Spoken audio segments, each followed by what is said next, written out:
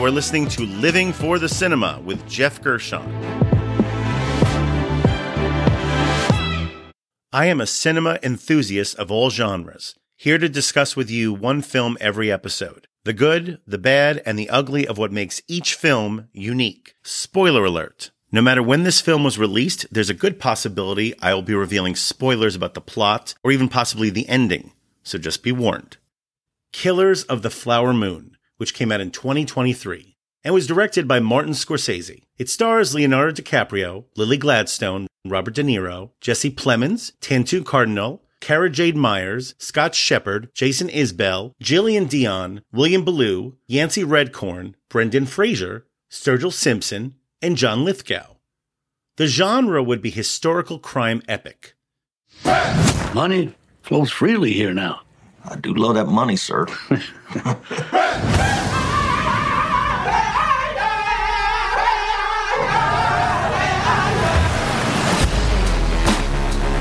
This wealth should come to us. Their time is over. It's just going to be another tragedy.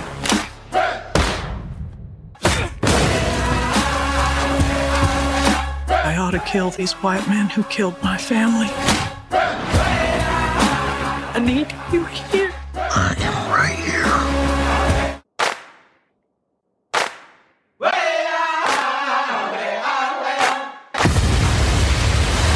Expecting a miracle to make all this go away. You know they don't happen anymore.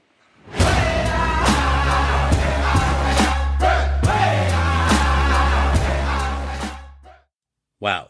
Even though I can't quite be sure of the metrics involved, or given that the vast majority of his films have gone pretty dark, this might very well be the angriest film ever directed by Martin Scorsese. Yeah, and at the age of 81 no less.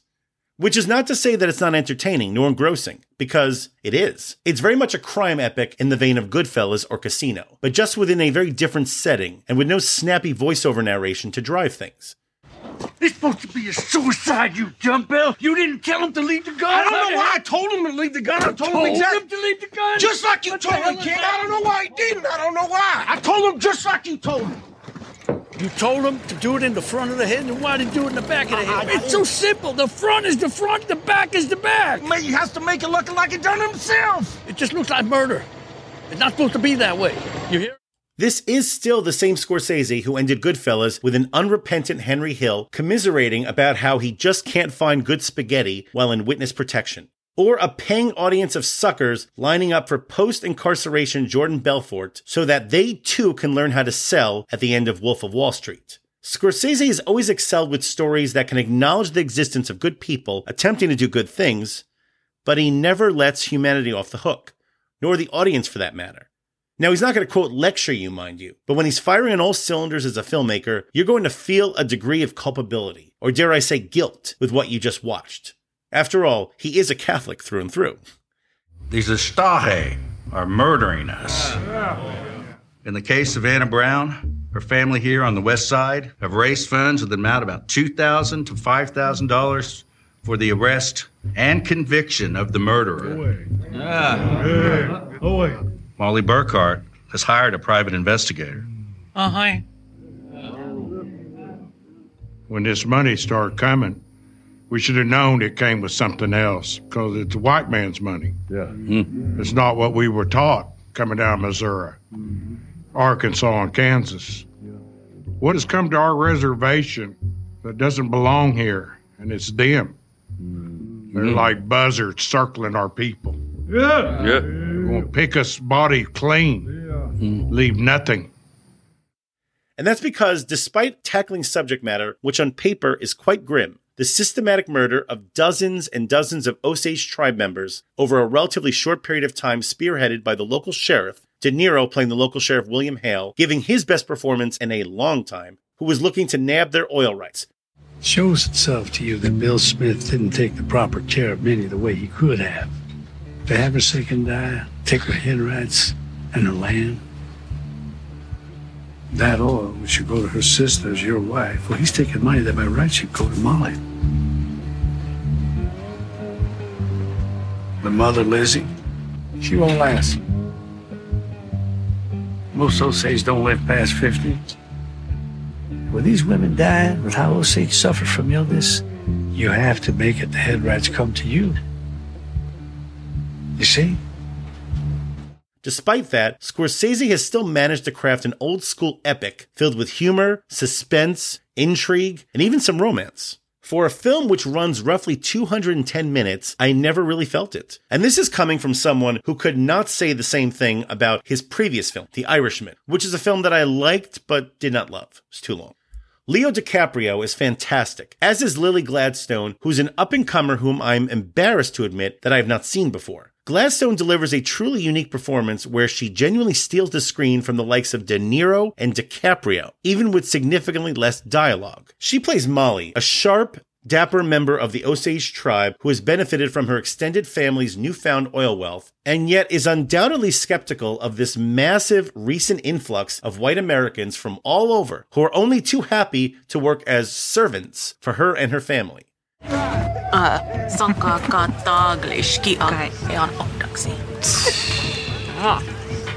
Sota ponche shutsete. Thalish study da aka edi hitse. Otus akeski. Ots ile etse akai.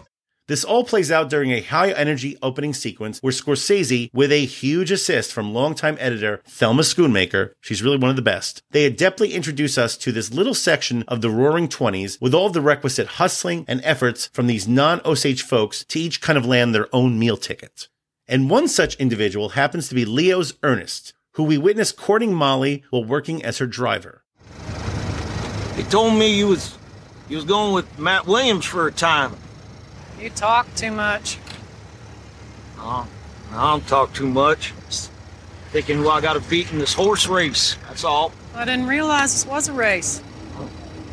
I don't care for watching horses. Well, I'm a different kind of horse. Onkashi, shomikasi shieko shiajimi. What was that? Shomikasi, that's how you are. I don't know what she said, but it must have been Indian for handsome devil. Those early sequences of Molly and Ernest, for lack of a better term, I guess, dating, actually feel sincerely romantic, even with an immediate undercurrent of cynicism running through them. You see, Ernest is a recent World War I veteran who's now back home with no prospects, who himself has been recruited by his uncle, played by De Niro, to come down here with the express purpose of eventually marrying into the tribe as a means to getting access to oil licensing rights for their family. And even though there is an immediate awareness on Molly's part of Ernest's intentions as a, quote, coyote, as she nicknames him, it becomes clear just how much genuine affection that these two have for each other. No, don't close it. What? No, we need to be quiet for a while.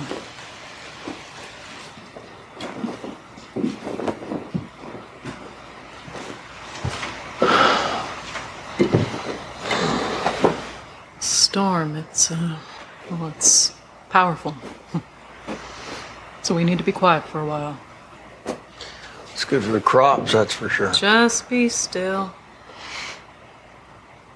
Their relationship blossoms into marriage, but eventually gets increasingly complicated as Hale's machinations, with Ernest often working as his middleman to squeeze every last dollar out of this tribe for himself, get increasingly brutal. And Molly starts to feel increasingly sick. Two circumstances which do not seem isolated from each other. This film does get very violent at points. More and more Osage are killed in brutal fashion, with seemingly no one being held accountable for these murders. It was during this film's midsection which I found myself feeling increasingly angry, which I'm sure was the filmmaker's point. Scorsese, with co-writer Eric Roth, is holding up a very unforgiving mirror to unfettered capitalism during this point of American history, about 100 years ago. It's all fun and good to get sucked into it thanks to gorgeously shot images, thanks to DP Rodrigo Prieto, great job, of tribesmen dancing under oil geysers, or early cars all drag racing through a crowded downtown street. But on the other side of that coin, not only comes a series of unsettling acts of murder, and mostly towards unarmed women no less, but all of the ruthless machinations driving them, and the cover-ups thereafter. Now, very few perpetrators are actually presented here as, quote, smart criminals. Almost everyone comes off as bumbling about, which is most represented in Leo's performance. He's initially presented as a simpleton who just loves money and women.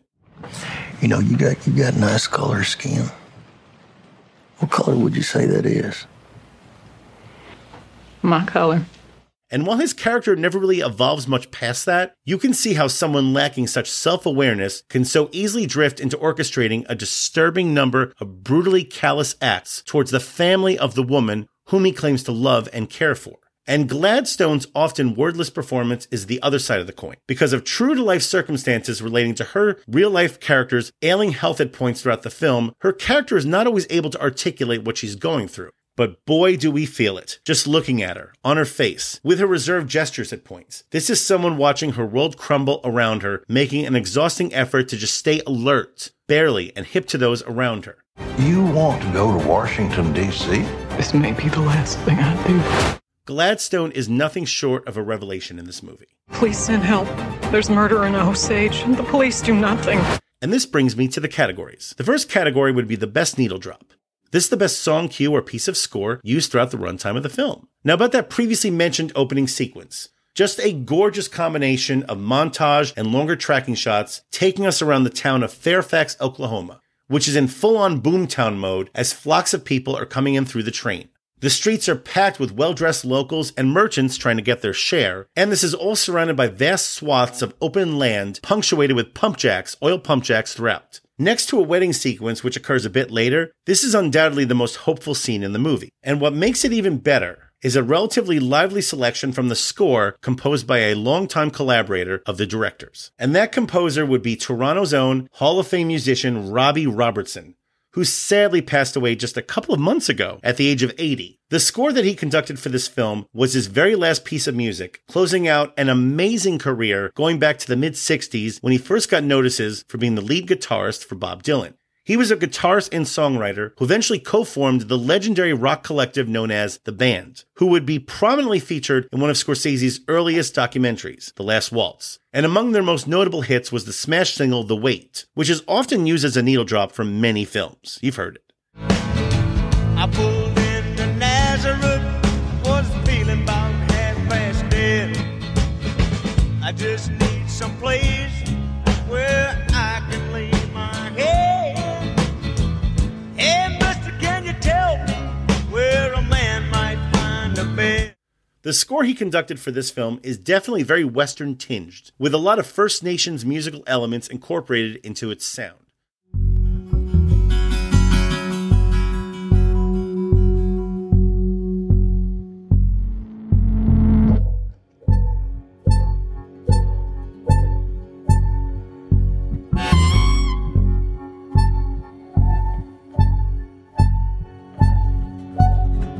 Now, being of First Nations descent himself, Robertson also recruited several First Nations musicians into his orchestra, often using a lot of native instruments. And what results is a relatively low-key bluesy rock soundscape, which includes a lot of percussion. For me, the rather rock-tinged opening section of this score remains my favorite. This track is called Osage Oil Boom.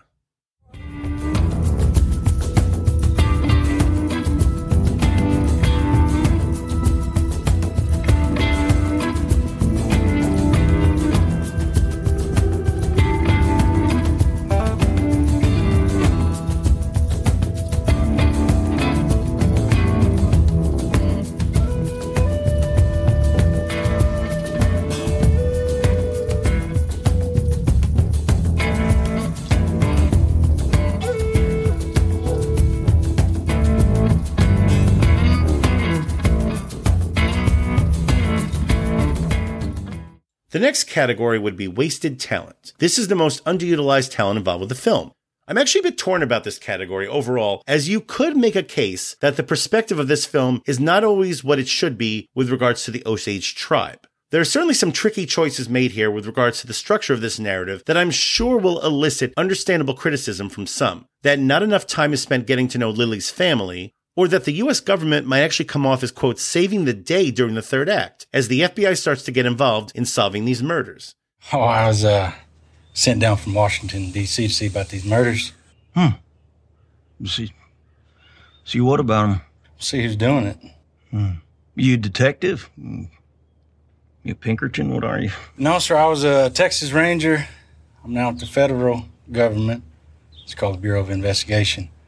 I tell you what, if you got questions, I'll go talk to the sheriff. He can probably tell you what you need to know. Oh, yes, sir, I have. I talked to him, but I'm here to speak with Molly Burkhart, whose sisters and mother is dead.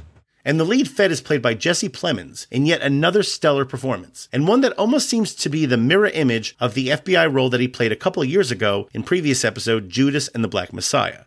While I certainly would not dismiss either of these criticisms, I at least felt as though they were somewhat mitigated by other narrative choices made by Scorsese and crew. For one thing, it becomes increasingly unavoidable to follow Leo's Ernest through much of the film's home stretch, if nothing else than to learn more with regards to how so many horrific crimes could persist for so long, well before the feds even got involved. Like I said, this particular telling of this particular story just does not let you off the hook as the audience. There's little in the way of triumph all the way to its sober conclusion, and it has always been Scorsese's MO to focus on the evil that men do, and often from the most objective perspective possible. Bottom line, would I have liked to have seen more from Lily Gladstone, along with others playing key members of her family, including Cara Jade Myers delivering a stellar performance as her spirited, belligerent sister Anna? Well, undoubtedly, yes.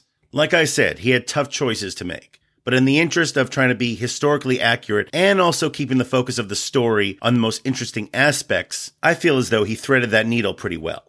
Just my opinion. And now the next category would be the trailer moment. This is the scene or moment that best describes this movie. As you would expect from a Scorsese epic on the scale of his previous Goodfellas, there are definitely some standout sequences utilizing both bravura camera work and editing. One which stood out to me occurs roughly about a half hour into the movie, and it's actually very simple on a thematic level, though I'm sure it was complex on a technical level. By this point, we have just started to witness the beginnings of Ernest's relationship with Molly and her extended family. We have seen countless images of the Osage living it up in fancy clothes, driving in fancy cars, and just a brief glance at their increasingly extensive homes. Well, this sequence provides us with the first opportunity to go inside the home of Molly's extended family. And I could be mistaken, but this seems to be done with a Steadicam. The camera takes us through the main entrance and gently circles through the first floor of this home, going from room to room. And what's most surprising about this is that we see mostly non-Osage white folks making themselves at home, kicking back for a meal, tending to their children, with just Molly and a couple of her cousins scattered throughout. In other words, this plan described by De Niro's William Hale of white opportunists to integrate themselves into the Osage family bloodline to nab oil rights, well, it's already begun. They're already taking over. It's not a particularly long sequence, nor does it seem to be particularly showy in the vein of the now famous Copacabana sequence from Goodfellas, but it's a perfect visual representation of the thrust of this story. And this brings me to the final category. That would be the MVP, the person or people who are most responsible for the success of this film. Killers of the Flower Moon was a massive film from a production standpoint, costing around $200 million. Yes, that is a lot for what is essentially on paper a very grim period drama. But as far as I'm concerned, the money was all there on the screen. There is a wide scope to what we see visually, and it's all tangible. Cows, horses, trains, and pretty much an entire village built from scratch. Along with this was a massive cast and an extensive production schedule. I believe production actually first started before COVID, back in 2019. For Marty, because we're on a first-name basis, this was a long-time passion project, and you could definitely see the passion on the screen. And as dazzled as I was by the lead performances, especially Gladstone, who I will be very disappointed should she not receive Oscar recognition, it really comes down to a true master to pull it all together in the end. For directing what very well could be his best film overall since Goodfellas, think about it. Martin Scorsese is the MVP. In a sense, the tragedy becomes theater, and it supports the law that went in there. They did go in, it's true, and they did get them, but it became theater. And I felt ultimately it had to end with the obituary of Molly, because that brings it way down. In other words, nothing is solved. It's an ongoing problem, you see. We don't want to just end it and say, okay, everybody's in jail. No. Yeah, they went to jail, yes. It doesn't matter. It's an ongoing problem. And so I felt, in an odd way, the tragedy becomes grist for the mill of entertainment. That's all it is. And then it's dispensed with, And so I said, no, we have to make a mark here somehow. My rating for Killers of the Flower Moon would be 5 stars out of 5.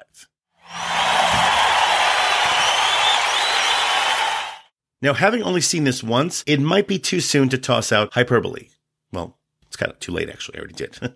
And Lord knows I have been more often put off, or at least a bit moderate, on most highly acclaimed 3-hour-plus auteur films of recent years. I mean, I've had issues with Oppenheimer, Once Upon a Time in Hollywood, Scorsese's own The Irishman, to anything directed by Ari Aster. I've just found myself increasingly resistant to serious films with padded runtime. But I did not feel that here. This runtime and everything it contains feels earned. This might be a masterpiece. And from my standpoint, designating the best film of 2023, as of right now, of course, it's just late October, mind you. Well, this film is in a very close race with previous episode Past Lives. Yeah, high praise. And if you're looking to watch Killers of the Flower Moon, it is now playing in theaters, and see it on the biggest screen possible. And that ends another opportunistic review.